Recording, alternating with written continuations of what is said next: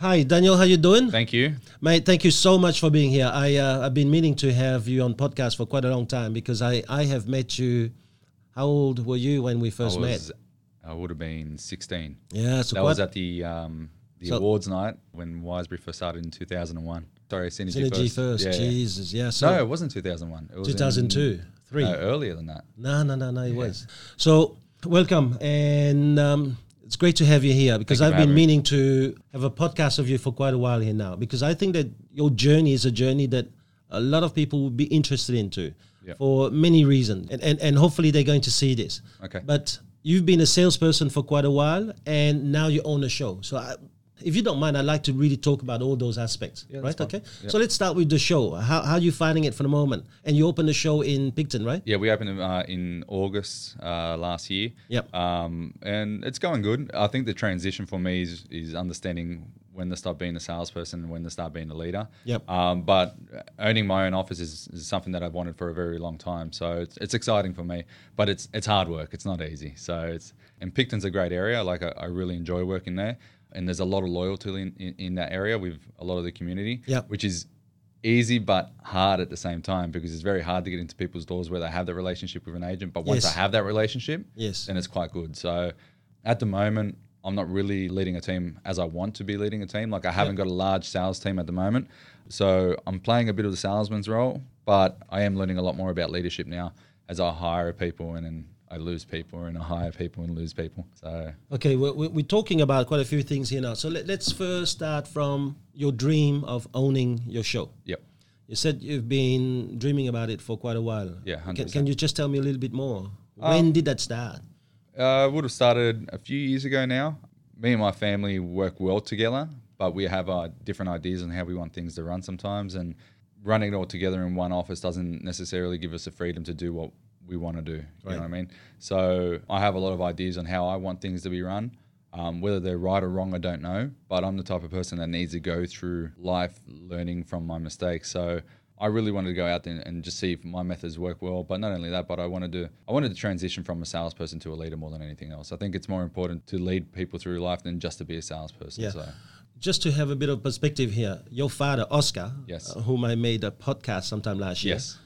Which was a very good podcast. Yes, it was a very good one, especially your mom. That's when you can see she's the Kennedy woman. So your father started in real estate some almost 1978. Yeah, okay. Yeah.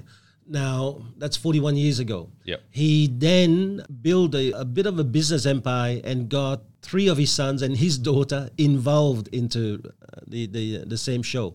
So now you guys have been working around that same show for a number of years, right? So how did the family take that break? The break of you now wanting your own thing and going out there and doing your own thing? No, they're all happy and excited for it. You know what I mean? And okay, the truth is yes, I'm running my own office, but it's kind of all together at the same time as well. So I'm not necessarily going out there and just opening up my own office where I'm on my own and that's it. We as a family really needed to grow. We couldn't stay 5 members all together in one office growing just in that place. So it was something that we needed, and Jason and I were looking forward to moving to somewhere like that. And Jason and I were quite excited about it, and you know, we're all happy for each other. You know what I mean? There was no hard feelings about moving on or anything like that. It was actually more excitement than anything else. So okay, yeah. And so how did you bring it up to the family that, hey, maybe this is now time to, or is it something natural, or is it's it like it's something that was more natural. So we've been talking about it for a while. We were trying to find the right place. There was an opportunity that came up, as you know, in Fairfield many years ago, which didn't suit us. We didn't want to go towards the Fairfield way, so we were mainly looking towards the Camden and Wallandilly area and Southern Highlands. An opportunity came up in the Southern Highlands, which was a bit too hard for us to make that move. So Camden was the ideal place for us, but once Wallandilly came up, Picton, then it was a sure thing. So we made the move. Yeah. Okay. So why didn't you go with Ali, or why didn't you go with Michael? Why Jason? I don't know. I think Michael was already established as a manager in Preston's, and I don't believe I could run the team as good as what Michael was running it in Preston's at the time. So Michael was obviously going to stay there. Jason came to Picton with us, or we decided to go to Picton together with Jason because there was a rent roll that we were purchasing as well, and Jason knows property management better than anyone I know and better than us. So he was a person that was going to be running the property management team down there. So it was just an obvious pick for us to go down that way. with Alex staying in Preston's, it's just more of where she is and the area that she knows, and everything that she has there is based out of Preston's. It doesn't mean that she hasn't got any involvement in the Picton at all. It's just that's where she's based and that's it. So, yeah. Okay. Tell me, so when did the dream become reality? What did it take for you to do that? Because we've been talking about this. I think that the office thing is probably something that was meant to be probably a few years ago. Yeah. Right? And you've been quite patient. But what was that thing that went, click, it's now time? I think a lot of talks with you, to be honest with you. Yeah, mainly a lot of talks with you. And then really the click could have happened a year or 2 years ago or a year ago, but the right opportunity didn't come along. And I didn't want to make a move to open up another office unless it was something that felt right. And Picton felt right. Picton felt right. I understand that. But what about that mechanism in you? Because I truly believe that, from a salesperson into owning your own show, there's that fear barrier you have to cross. Did you have that fear beforehand where I had the fear of starting something where I was worried about failing. Of course, I had that fear, but you can't live your life worrying about stuff like that. So I just had one day I've just decided that, okay, well, we got to do it and that's it. You know what I mean? Even up until the point where we made an agreement to go for that one, I still had that fear of, is this going to work? You know what I mean? But, it's life. I'm not young anymore. I'm 35. You know me since I was 18. I'm not young anymore. Is that an insult to me? But I'm not young like when you first met me. So, it'll be always one of those things where I'll look back and said I should have done it earlier. Yep. 100%. But it just felt right at the time and that was it. There was just, I can't really pinpoint what was a moment, but there was a moment where we just said maybe let's try and explore it, because I'm sure a lot of people will be asking that question. What is that point? And I'm just trying to think of something that you've done lately that I believe maybe could have been a catalyst. Is that a few years ago you started a gym? Yeah. You started going to gym. Do you want to tell me what you were doing? Yeah. So where it all really started in regards to the gym that I do now is Jason invited me to go on a trip to New Zealand to go hunting. And we did a thing where we flew into a valley and we stayed in a small hut. We did a fly camp. And a fly camp is when a helicopter takes you to the top of the mountain, okay? And you set up camp there for a few days or 5 days or whatever it is. Right. So anyways, we camped up on the top of the mountain. We're at 1,800 meters high. Yeah. We were hunting this valley and, Jason shot his animal and I shot my animal. And we heard on this radio thing that we have that you can take up with you to check all the weather and all that there was bad weather coming. So we had to pack up tent and go down. Now, I didn't really train for this experience at all.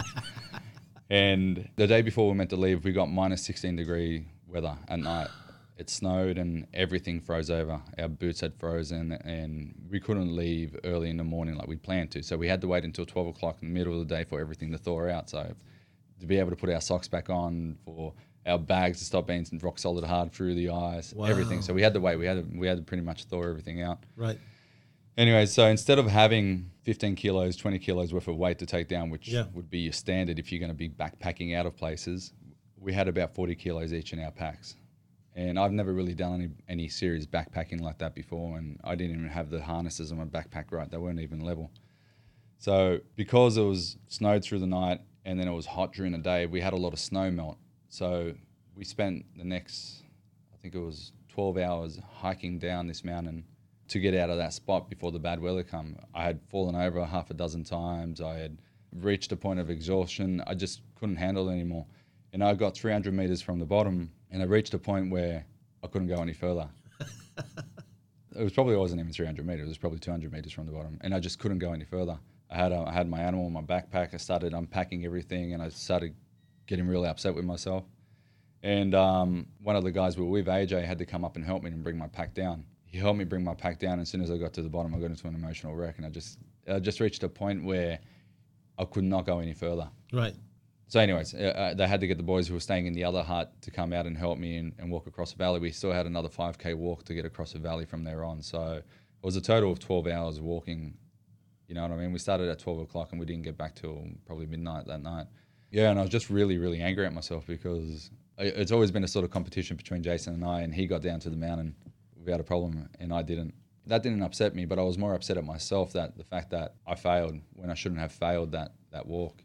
And so once I got back from that trip, I decided to find something that I really enjoy. I already had been running and I did mixed martial arts and all that sort of stuff, but I never really found anything that I enjoyed.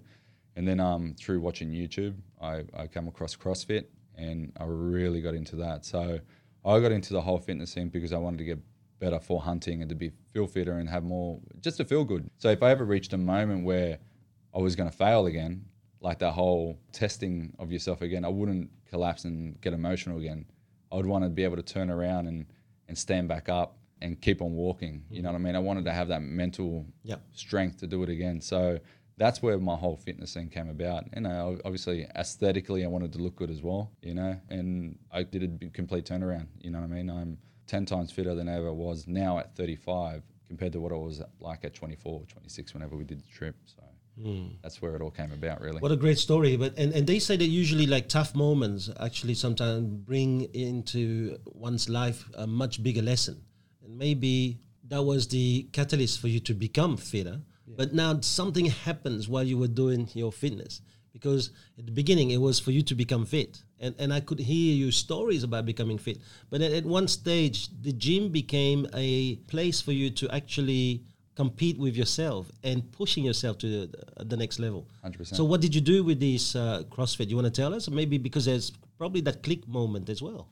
Obviously, I've been doing CrossFit for a few years, and I've been doing it now for 7 years, and 3 years into it, I started doing competitions. Right. And so when you start doing CrossFit competitions, you usually do it in pairs or in a team.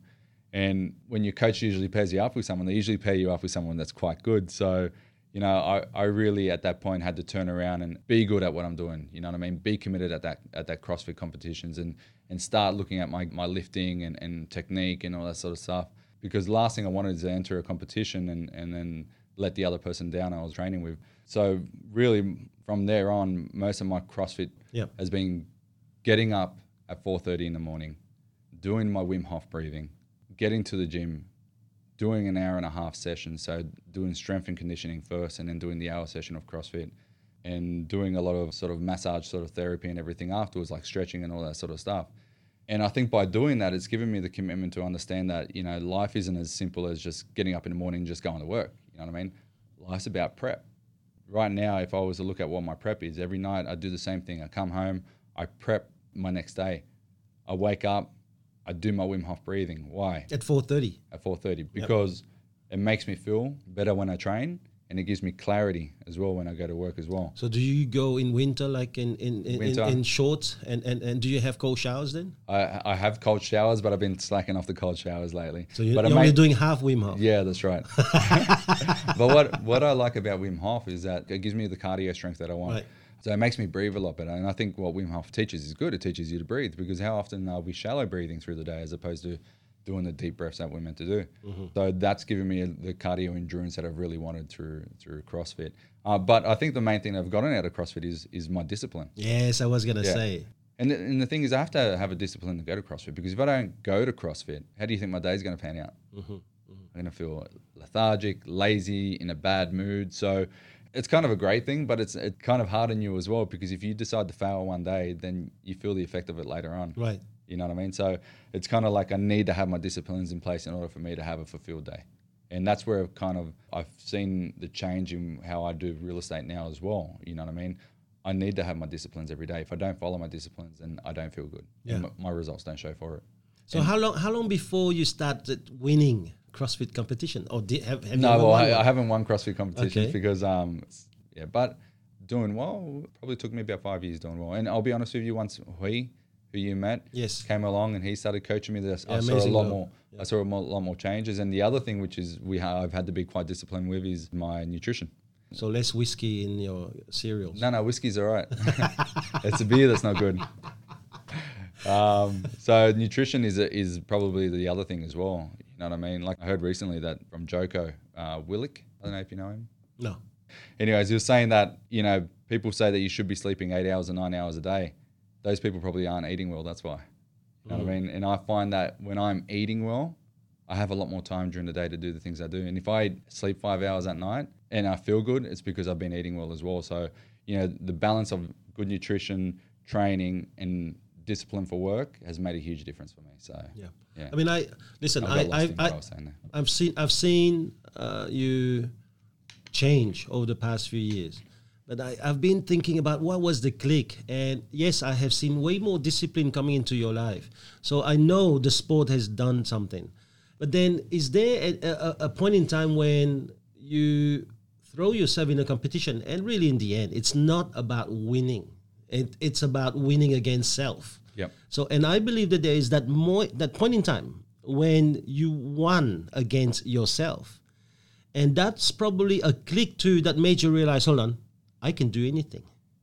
And that's when I spoke to you and realized, hold on, there is something different about him now. There is where beforehand it was always, nah, the night's coming. I'm not ready yet, or it's not there for me yet, or no, I'm not ready for the business. There was that quite self-confidence now. I am ready now. And then after that, that's when I saw you becoming impatient about doing it, because now we're ready. Quite often, we just want it yesterday. Yeah. Was there that point in time in that CrossFit competition where that click happened? I'm just trying to pinpoint. I reached a point where I had the mental capacity just to push past. So you go through your stages where you're like, your head game takes over. So your head game tells you, stop. And the workouts are hard. They're not easy. I invite you to come do it one day and you'll see how hard it is. And so there's many times where you're going through there where it's like you want to stop and you want to finish. Yes. And so I reached a point, and it was through the Wim Hof and all that sort of stuff and through the cold showers, where I reached a point where I didn't have to stop anymore. I could just keep on going. Right. I could slow down just a little bit, but my endurance just went through the roof. So there was a point there which really did affect me, was when I was having those cold showers and doing the Wim Hof. That's where I saw the point where it changed. I can't pinpoint exactly when that happened, but it just happened throughout. It was just through a decision that I said that I wanted to be. Yeah, I mean, I like the point you made, because, George Will, probably one of the most eloquent person. He's still alive. He's in America. And George Will always said, sports is a great thing, because sports bring out virtues in people that they can use and then can be translated in civic duties. And so I believe that sports, when you do it at a competitive level, because competitive level means you're now being measured. Sports, when you push yourself to that level, actually brings out those virtues, and suddenly you realize many other things, even as a father, that you could do better, as a business person, that you could do better. And I think that, this drive in the sport, a lot of people don't realize how important it is. Yeah. I don't believe in doing sport just for fun. I truly believe if you're doing sport, push yourself. Yep. It doesn't have to be a competitive level where you have to win everything. But what about being competitive with yourself? Yeah. Because sports at that level will bring out those virtues, right? Just on that as well, I think the one thing that it's taught me as well is there are moments to think and moments not to think. Right. And when you're training like that, thinking doesn't do you any good. You know what you need to do. I know I need to put that dumbbell over my head and bring it back over my head, and I need to get up on the bar and do pull-ups, and I need to do all that. Yes. That doesn't require me to think through that whole thing. It just requires me to do. And it doesn't mean that you go through everything as a zombie and not think of anything, but there are times where you don't have to think about what you're doing. You just have to do it. And when you're just doing it and you're not thinking about what you're doing at that point in time, that's where I think your head game works quite well too, because you're kind of lost in that moment, or you're lost in something else, but you're not thinking of the hard work that's in front of you because it's automatic. So yes, do you want to clarify that a little bit? Because when you say you don't have to think, a lot of people are going to say, man, we're thinking all the time. So when you say you don't have to think, what does it mean? Well, you don't have to think about how hard the task is. Oh, you just have to do it. You know what I mean? Mm. When you're going through that sort of stuff, if you're thinking about how hard it is the whole time, you're not going to do it. I can guarantee you. If you're doing real estate now and you're thinking about how hard the real estate game is, you're not doing well. But if you understand that it's hard, but you just do it anyway. So let's put it in the context with prospecting, for example. Yeah. How would you explain that? Well, with prospecting, your job is to dial a number. Yeah, and ask a series of questions. Ask a series of questions. Okay, so what would be thinking? If you're sitting there the whole time going, this is the worst thing I've ever done, no one's answering. Right. I just got told off by that person before. Nah, you don't think about that. You just pick up the phone, you ask the question, they tell you off, you move on. And you move on, and that's it. Okay, so how could you avoid sensitive people from thinking that? I mean, you've done now all of these things with your dumbbell and all these things. So at one stage, the body is in pain. You know what the difference is that I enjoy CrossFit. Right. So for me, it's finding that point of enjoyment in what you're doing. You know what I mean? There's shit jobs to everything, right? Yeah. So no matter what you do, there's always going to be things that you're not going to like about a job. That's why when people say I'm looking for my dream job, there's no such thing as a dream job. Your dream job is what you decide to be a dream job. You know, I think that a dream job exists. That's a job you have in the middle of your dreams when you're asleep. Yeah, that's right. That's right. So if you were to now advise someone who's prospecting, what do they do? Do you then find a joy that prospecting will bring you? I mean, how could you find a joy that... Well, it depends on the person. Like for me, it's a financial thing. Okay. So I know that if I bring 5 listing appointments and one of them gets listed, and then I know there's a good opportunity for me to make bonus and then for me to make a second bonus when a property sold. So yes, you got to look at the financial gain. So I have a genuine interest in when I talk to people. Yep. So if I'm talking to a client and they do something that I don't know or they have an interest that I have an interest in, then I'm genuinely interested in talking to them. So when I prospect, yes, I have a 1 in 15 ratio. So you give me 45 numbers a call, I'll get you 3 appointments. Okay. I guarantee you. We can test that if you want. Why? Because I have a genuine interest in every time that I call someone in what they have to say. And if I catch someone that gives me 2 seconds to talk to them, or they give me a hint of a maybe that they do want to sell, like that, nah, not interested, I can jump on that, be interested in talking to them, and turn that into an appointment. Oh, that's nice. And that's the game for me. So, and that's what you mean. You're not thinking about the pain that it's causing you. You're thinking about the person on the other side of the line. That's right. So when I lift that dumbbell up, or when I'm doing hang cleans or whatever it is, yep, I'm thinking of the benefits that I'm getting out of it. Right. I'm not interested in how strong I'm going to be, but I am overly interested in how fit I'm going to be from doing it, how healthy I am, you know what I mean? And that's what keeps me going in regards to that. And when it comes to doing prospecting, when I do it, I'm interested in talking to someone that I have an interest in. Yeah. You know what I mean? I'm interested that when I have that maybe, where someone kind of says, oh, nah, not really, that I can turn that into a yes. That excites me more than anything else. So for me, I found, and I've been doing a lot of cold calling, you know what I mean? Because I've opened up a new office. I've found interest in that. I love the idea that I can turn a no into a yeah, all right, come over and give me a price. You know what I mean? So you have to find interest in that. That's what I like. And this is hence you see the virtue of the sports being brought into work. Yeah, 100%. This is fantastic stuff. So let's move on here now from the sport. Let's go back to the business that you open. All right, what's the hardest thing now? For me right now would be it's a transition of understanding when not to be a salesperson and when to be a leader. I've had a few people working for me and I can see that I've been more of a salesperson with them than I have a leader. You and I, we've spoken quite a number of times about leadership. You've done a lot of leadership courses. Yeah, but it's not the same until you actually work it. Right, I see. All right, and that's for me anyway. You know, I mean, you can teach me everything you want, but until I'm in the deep end trying to swim, when I don't know how to, I'm not going to learn how to swim. So, okay, so now let's use this thing that you learn at CrossFit. What's the fun you're going to find now in being a leader of people?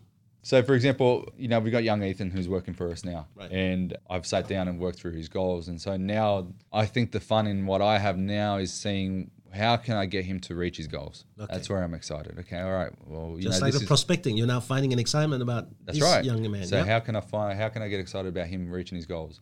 You know, I was so concentrated before on the amount of calls that he had to make, which it was making me angry because if they're not reaching those 100 calls, then it's throwing me off. And then I'm not leading anymore. I'm just being reactive to the point that they're not making the 100 calls. So that's through Michael. Michael's helped me a lot with this as well. Let's change my perspective on it now. For me, it's not about the calls so much. It's about if you have a person that you genuinely think is going to be good in real estate, which I think Ethan's going to be great, it's about keeping them excited about staying in real estate because cold calling all day, not a fun job. No. But it's an important job to do. So it's a necessity. That's right. Mm-hmm. So what I want to do with Ethan right now is I want to teach him to be able to make those 3 appointments in a shorter amount of phone calls like I can. Yes. And that's my other fun bit as well. Okay, well, how can I teach him to be a little bit more like I am in regards to cold calling and getting people to turn around and say yeses? And so he's quite good at that. You know what I mean? You look at my diary for the next 2 weeks and they're full. It's because of what he's doing. Yep. And there hasn't been a day where he's had to make 100 calls because he's just filled my day. You know what I mean? And keeping him entertained through the day as well is important. You know what I mean? Drops and doing this and taking him out to listing appointments that he's got for me, I think is very important as well. So I think I've gone from being a salesperson to being a leader / mentoring role for him. Yep. And I think the mentoring role is the other bit that makes me quite excited as well because I want him to learn from how I do things. And I guess I'm a better teacher at you watching me how to do things as opposed to me telling you how to do things, I guess. Yep. Yeah. Whether that's right or wrong, I'm not too sure, but I'm learning. I think it's great leadership that you're starting to do now. Yeah. See, so finding the fun in extracting the best out of people is driving you beyond any obstacles that you could get along the way. Now, you said earlier you're interested in him reaching his goals. So you know his goals? Yes. Okay. And how are his goals? I mean, are his goals what you put in his head, or his goals, his own goals? And It's his own goals. Okay, so Yeah. may I then say that maybe his goal doesn't excite you? To be honest with you, some of the goals I'm kind of like, well, you could aim for a little bit more, but that's his personal goals. That's what he wants to achieve. So Yeah. who am I to say? Like, one of my silly goals is to build a hut one day. Yeah. That's not going to excite you. It excites me. Which hut? The one I'm talking about 1,800 meters? No. But to build like a cabin, a log cabin one day or something like that. That's one thing I want to do before I that die. excites me. That's when you have that Hilton on your land, and I will come hunting with you. But so who am I to say whether your goals are exciting So or not? the reason I'm asking this is that there's a lot of leaders in small businesses who believe that, their goal is to help someone own a house.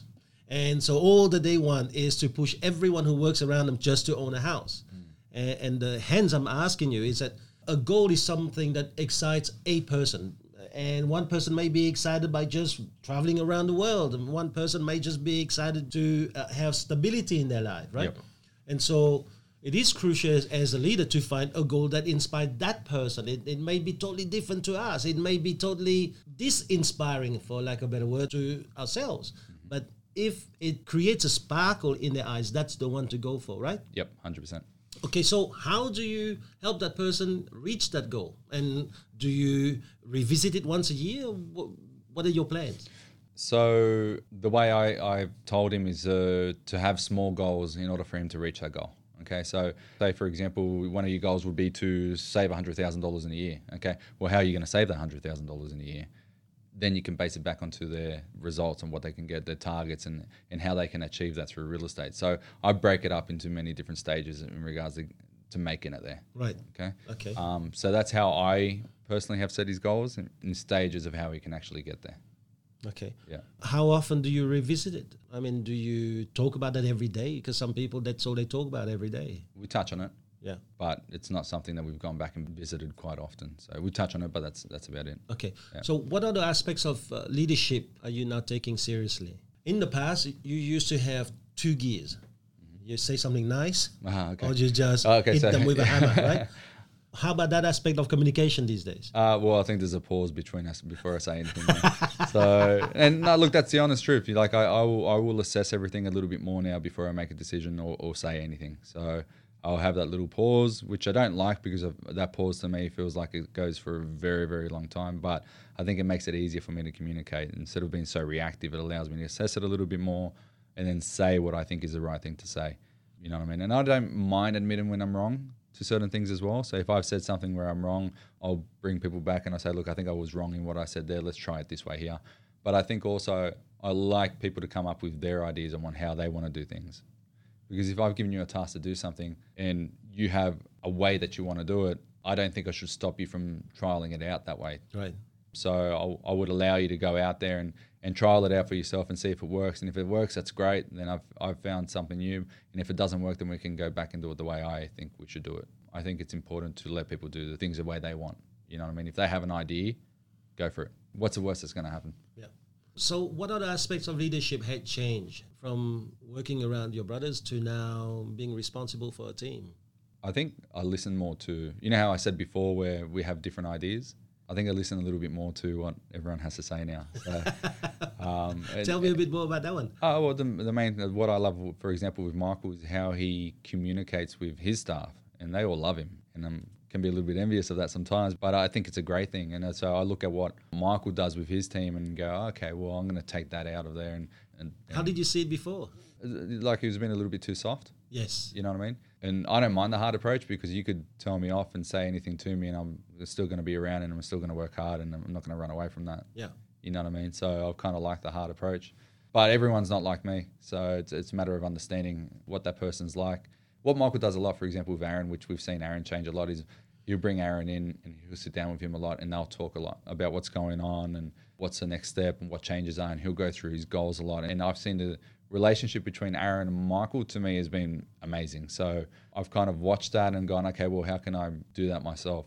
And I can see where I've gone wrong in the past, people that I've hired recently, and why they've left, because it's just that relationship hasn't been there. Right. You know, It was transactional. It's very transactional. And it's funny because what's the number one key that we learn in real estate? It's relationship. Just people, yeah. Yeah, that's right. And so I'm a very good salesperson, and I'm very good at building rapport with people. And whoever I meet, I'll be able to build rapport with straight away. But I wasn't putting that into the management or leadership role. Why? Because you've been brought up in terms of transactional thinking, or is it because you were thinking, hold on, I couldn't care less if people talking to me in a nice way. I know to do my job. Yes and no. For me, I'm a different person for my family, and then I'm a different person for people who work for me. I wasn't treating people who work for me as family. Right. Because they're not family. No matter what happens between me and my family, if we have an argument, whatever, I'm friends with you 2 seconds later because you're my family. I didn't have that relationship with anyone who I hired. So if I had that argument with you, then I kind of didn't want you and I wasn't interested in you. So that kind of changed a lot in regards to how I see things. I stopped seeing people as just staff. You know what I mean? I want to treat them more now like family more than anything else. So that's a big change, man. Yeah. Huh? Yeah. This is fantastic stuff because it takes quite often a leader many years before he realized that. Yeah. But I think that there's a lot of knowledge in you. And as you said earlier, even if you've done some of those courses, they're not useless because they're in there. And I can see how fast it's coming out now and you're starting to use it now, you know? So you're becoming more and more of a transforming leaders. But one of the biggest drive that you had was to have freedom of time. So you've worked very hard, earned great income, and became free. Owning your own show, did you find a backward step in terms of freedom? And is that going against one of your values now? No, it's not. I'll be honest with you. It kind of should, and I feel guilty for saying it, but no, because I love real estate, but I love what real estate gives me. And if I can't do what real estate gives me, then it's not for me. You know what I mean? I love the freedom of real estate, but I do work more.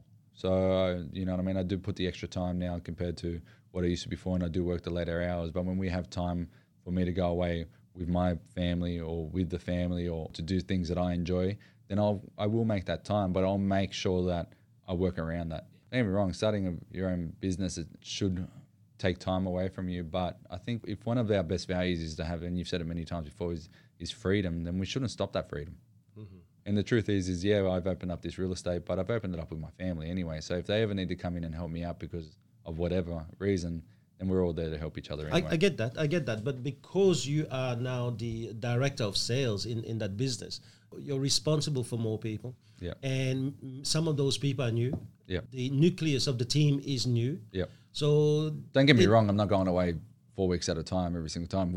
I haven't got that sort of freedom, but you know, like I still make time to do things where I enjoy. Yeah, that's for sure. But for example, you probably will find that your days a bit longer now because at the beginning of the business, there's many other things. 100% my days longer. You know, yeah. Before that, you used to just do listen, sell, and then see you, Michael. You run the team. Yeah. Now it's you do listen, sell, and then there's time for marketing. Then there's time for leadership. Then there's right. And so it's taking a bit more time. 100%. And 2 days ago, I had 3 listing appointments in a day. And on average, I have 2 listing appointments a day. Yep. So when you have all that, and you have to be a salesperson, and you have to lead, and you have to do everything else, it doesn't give you much time. So obviously, there is a lot of late hours working. And the majority of my listing appointments, I prefer to be after 3 o'clock. So if I have 2, there's usually one at 4 and then one at 6 p.m. And I'm not coming home until an average 7:30, 8 o'clock every night.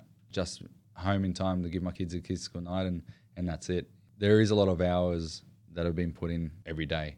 I think it's very nice of you to say it because that's what a lot of people don't realize is that sometimes they feel it's a step back, but it's not. If you're undertaking a bigger dream, there's going to be more time involved. There's going to be more investment of you. Mm-hmm. And a lot of people go, no, I just want to open a show and I'm not going to sacrifice. I'm not going to make sacrifice. I'm not going to put more time into it. No, 100% the sacrifice. The same way I had to sacrifice my mornings to get up and early and be fit because I wanted to feel strong again. I have to sacrifice what I have in real estate in order to have a successful real estate and to be able to give my family the things that I want. So there's always going to be sacrifice. And there's no such thing as making any sort of money without some form of hardship anyway. You know what I mean? So you're going to have to go through hard times. And that whole working smart bit is very, very hard to learn. So it's one thing that I want to learn how to do is work a lot smarter. So it gives me a free time during the day. So I have time to go home and do things that I want with my family. But at this point in time where I am at the beginning of my career, It's just hard work and that's it. Yes. You know what I mean? Up until I reach a point where one of my goals is to always be holding 20 listings on hand so that I can constantly have stock to sell, then, you know, I'm not going to be where I want. Have you got a plan for that? Yeah. Okay, so what's the plan? Where I got Ethan now is great because what Ethan does is he calls the majority of my colds. And I got a whole heap of warm leads that I have to call, which gives me about 50 a day to call every single day. So yes. with Ethan working on my colds and I'm working with my warms, and every time Ethan gets me a listing appointment that I go to, that automatically comes into my warms for me to chase again. It's funny because when you're calling colds and you're booking in these appointments, you're building a whole lot of warms. That turnaround of turning warms into actual listing appointments can take a little bit of time, but when they start to come through, they start to come through well. So for me at this point in time, it's building up as many warm leads as I can. The more warm leads that I build, the better opportunity I have to go out there and list more properties and get more listings on. And that's how I see the plan going ahead. It's not about how many calls Ethan makes. It's about how many doors I can get into and how many warms I can build up. Right. So then I have stuff to list. So what about time for buys? Will you have team members to look after and buy appointments for you and take buys, because then you can focus on what's important? Well, the focus will be to get Ethan to start doing that as well. I would like one more benchy to be on board, and I would like to swap them in regards to that role. So you know how I was telling you earlier, I don't want them to be bored. Yes. I want the weeks to be filled with cold calling, coming to listings with me, learning how to qualify buyers, me qualifying buyers, booking buyers in, teaching them how to do the whole buyer process properly. Yep. Maybe getting them to run open houses, and I deal with the AAA buyers. I'm not sure at this point in time, but that's my goal of how I want things to run. Pretty much the same setup as what Aaron and Michael have, really. You know what I mean? Aaron is very, very good with sales, and he sells more houses than all the other boys in the office at this point in time. What was the turnaround for him? I think Michael was very persistent with him and teaching him and mentoring him, and I think he clicked. He had a click. He had a click, Yeah, he had a click. There was a click somewhere. I don't know exactly where that click was, but there was a click there. And sometimes you probably won't even know where it is, but it's just one of those things where you just automatically just turn around and you go, oh, okay, and you change. So he had a click somewhere along the lines where he started doing quite well. Now, one of the things that I hear from you and Aaron and Dan prospecting, and you don't want to do prospecting, a lot of people are still doing the 1960 ways of prospecting, but what about marketing? Now, you have won a marketing award last year with Wiseberry. Mm-hmm. So what's the role of marketing in your new show? For me, it's always come across different. So whenever we look at our marketing, it's just, I don't want to do the same thing as every single real estate agent. I do believe every single property, for example, should have twilights and things like that attract them to the property. Yep. But, for example, I'm not a believer of floor plans because that's not selling anymore. You put a floor plan out there and someone looks at it and they don't like the floor plan. Do they come and have a look at the property? No. So when I'm controlling the marketing on all our properties, all I want is to make sure that property stands out. Yeah. Why are we so driven to just go out there and knock on people's door? What about making sure that when people have got a sniff about selling or thinking about selling, that they immediately think of us? It's a little bit like how Apple, you know? Well, I have a better example than Apple. Well, not a better example than Apple, but I have a better brand, which I like better, and it's a brand called Yeti. And so we did a video last year called Wallandilly's Home. Okay, it's for an old lady by the name of Mari Potters who'd been in the area in Oakdale since, I don't know, for 75 years. Yep. And she talks about the history of Oakdale. And the great thing about this lady I love that video, yeah, she's a talker. So she's really good on camera and she gets lost in conversation. I actually came across her cold calling. So I was cold calling the area. I felt that maybe... Got into the conversation with her. She told me a brief history about the area that she'd been in there for 75 years. I organised an appointment to give her a listing appointment, which I know was going to be a waste of time, but I was more interested in seeing, because I had this idea of doing this video for a while, in seeing what stories she had to tell. So it wasn't really a listing appointment. I don't think I even gave her a price. We sat there, we spoke for about half an hour, 45 minutes, and I asked if we could do this video. Now, what I like about the Yeti videos, they do documentaries on people that they sponsor, but it's not about their product. It's just about their sponsorship. The only time you see anything about Yeti on it is the intro, where it says Yeti Presents. And then halfway through the video somewhere, there's one of their products that's in there. Yeti do ice tubs and coolers and all that sort of stuff. Right. Okay? And that's all you see of them. But everyone knows it's a Yeti film. Right. And so my idea through marketing our office was to do similar films like this. Unfortunately, we could only do one because of how things changed a little bit. But my idea was to do marketing like this in the local area like we have in Picton. And the reason why it works well in Picton is because a lot of people who actually live in that area have been there for many, many years. So it's got a very good community. Yes. So that's how I want to somehow market ourselves. You know what I mean? To be known as the agent who cares about its community and tells stories about its community. I like that. Because I it's like an that. old community. Yes. I don't think this could work in Preston's. People buy and sell every 5 years. Yes, marketing is very personal to each area. It's very specific. You have to 100%. understand how the area works, what makes them tick. It's over 5,000 views on this video. Yeah. I've got 3 listing appointments out of it. People really love the video. I still meet people We'll talk about it. who talk about it. Yeah. Now, I don't know if they called me half the time, sometimes because they've seen the video, but when I go and meet them, they say, I know Mari Potter. Oh, Mari told me that she's met you and all this sort of stuff, and we love the video that you did. I met her niece. To me, that's one, I enjoy doing those type of videos. I like, that's like my creative outlet. I like doing that sort of stuff and coming up with the ideas of it. It's not only my ideas, but it's a videographer's idea as well. But I like that style of selling. I don't like the arrogant selling where I come to you and I tell you what I am. No. Yep. I want you to see what I am. You know what I mean? Not by telling you, but just by acting how I am. So Yep.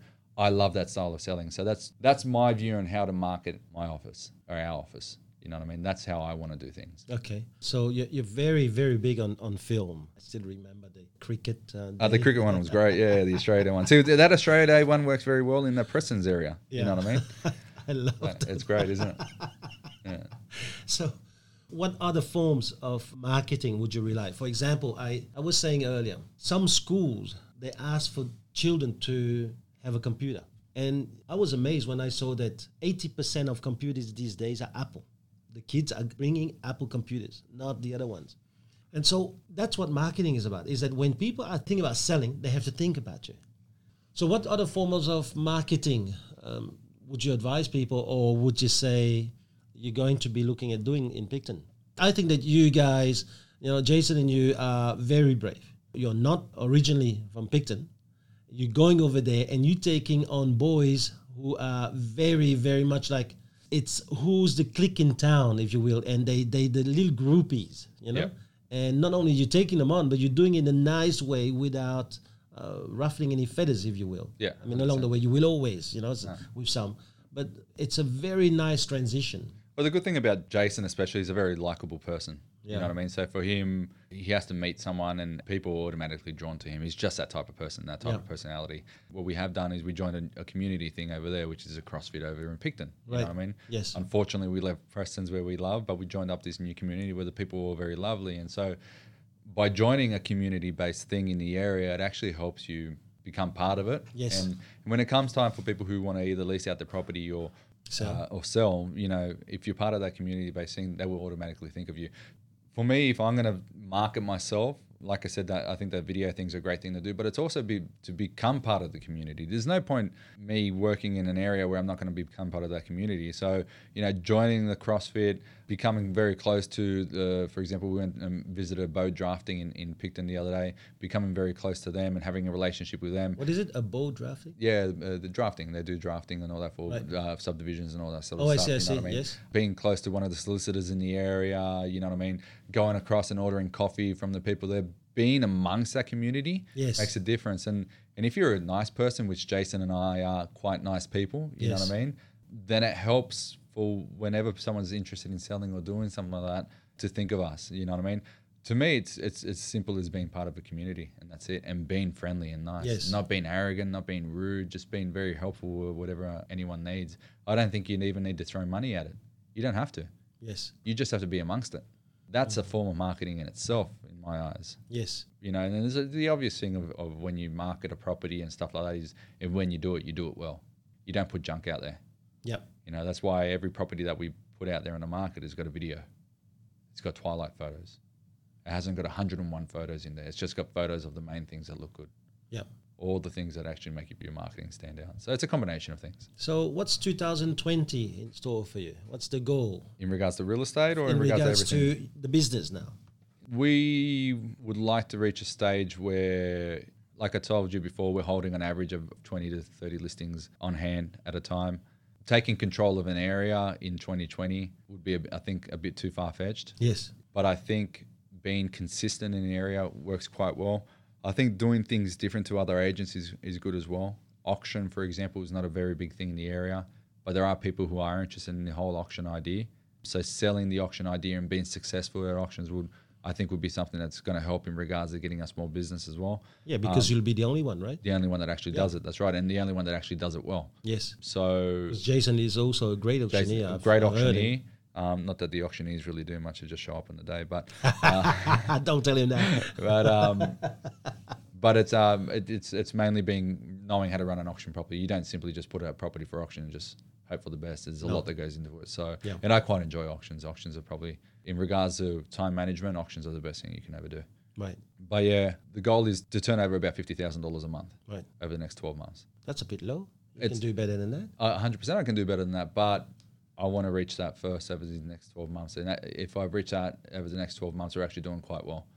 Oh, well. Look, it can be a lot bigger. I'm not meaning to aim for low goals or anything like that, but I just want to be able to reach a certain stage and get to a certain point where I feel good, and then aim higher for the year after that. You know what I mean? I don't think it all happens all at once straight away. I think you need to work towards it. Yeah. Yeah. And that's what I like about you. You always set, I would say, probably highly realistic goals. Yeah. Because you're the kind of guy that just want to overshoot it. Yeah. But set things that you hold yourself accountable to. I haven't seen you set too many goals that you never reach. A lot of people, they say, no, I want to set high goals because high goals will drive you. If you shoot for the star, even if you land on the moon, that's better than being here. I get that part, but I think that some of these people shoot for a star that is so far that they delude themselves, and it actually remove the definition of a goal that you aim for and reach. Yeah. I think there's two goals. I think it's your goal for that year, and then there's all the other goals. Yeah. You know what I mean? And my goals for the year are usually quite realistic. My goals for 5 to 10 years are very far-fetched, but they're the goals that I'm lost in, that drive me for the future, you know what I mean? They're the ones that really give me something to look forward to. Right. You know I mean, I've only seen you miss one goal in life. I know where you're going with this guy. Yeah.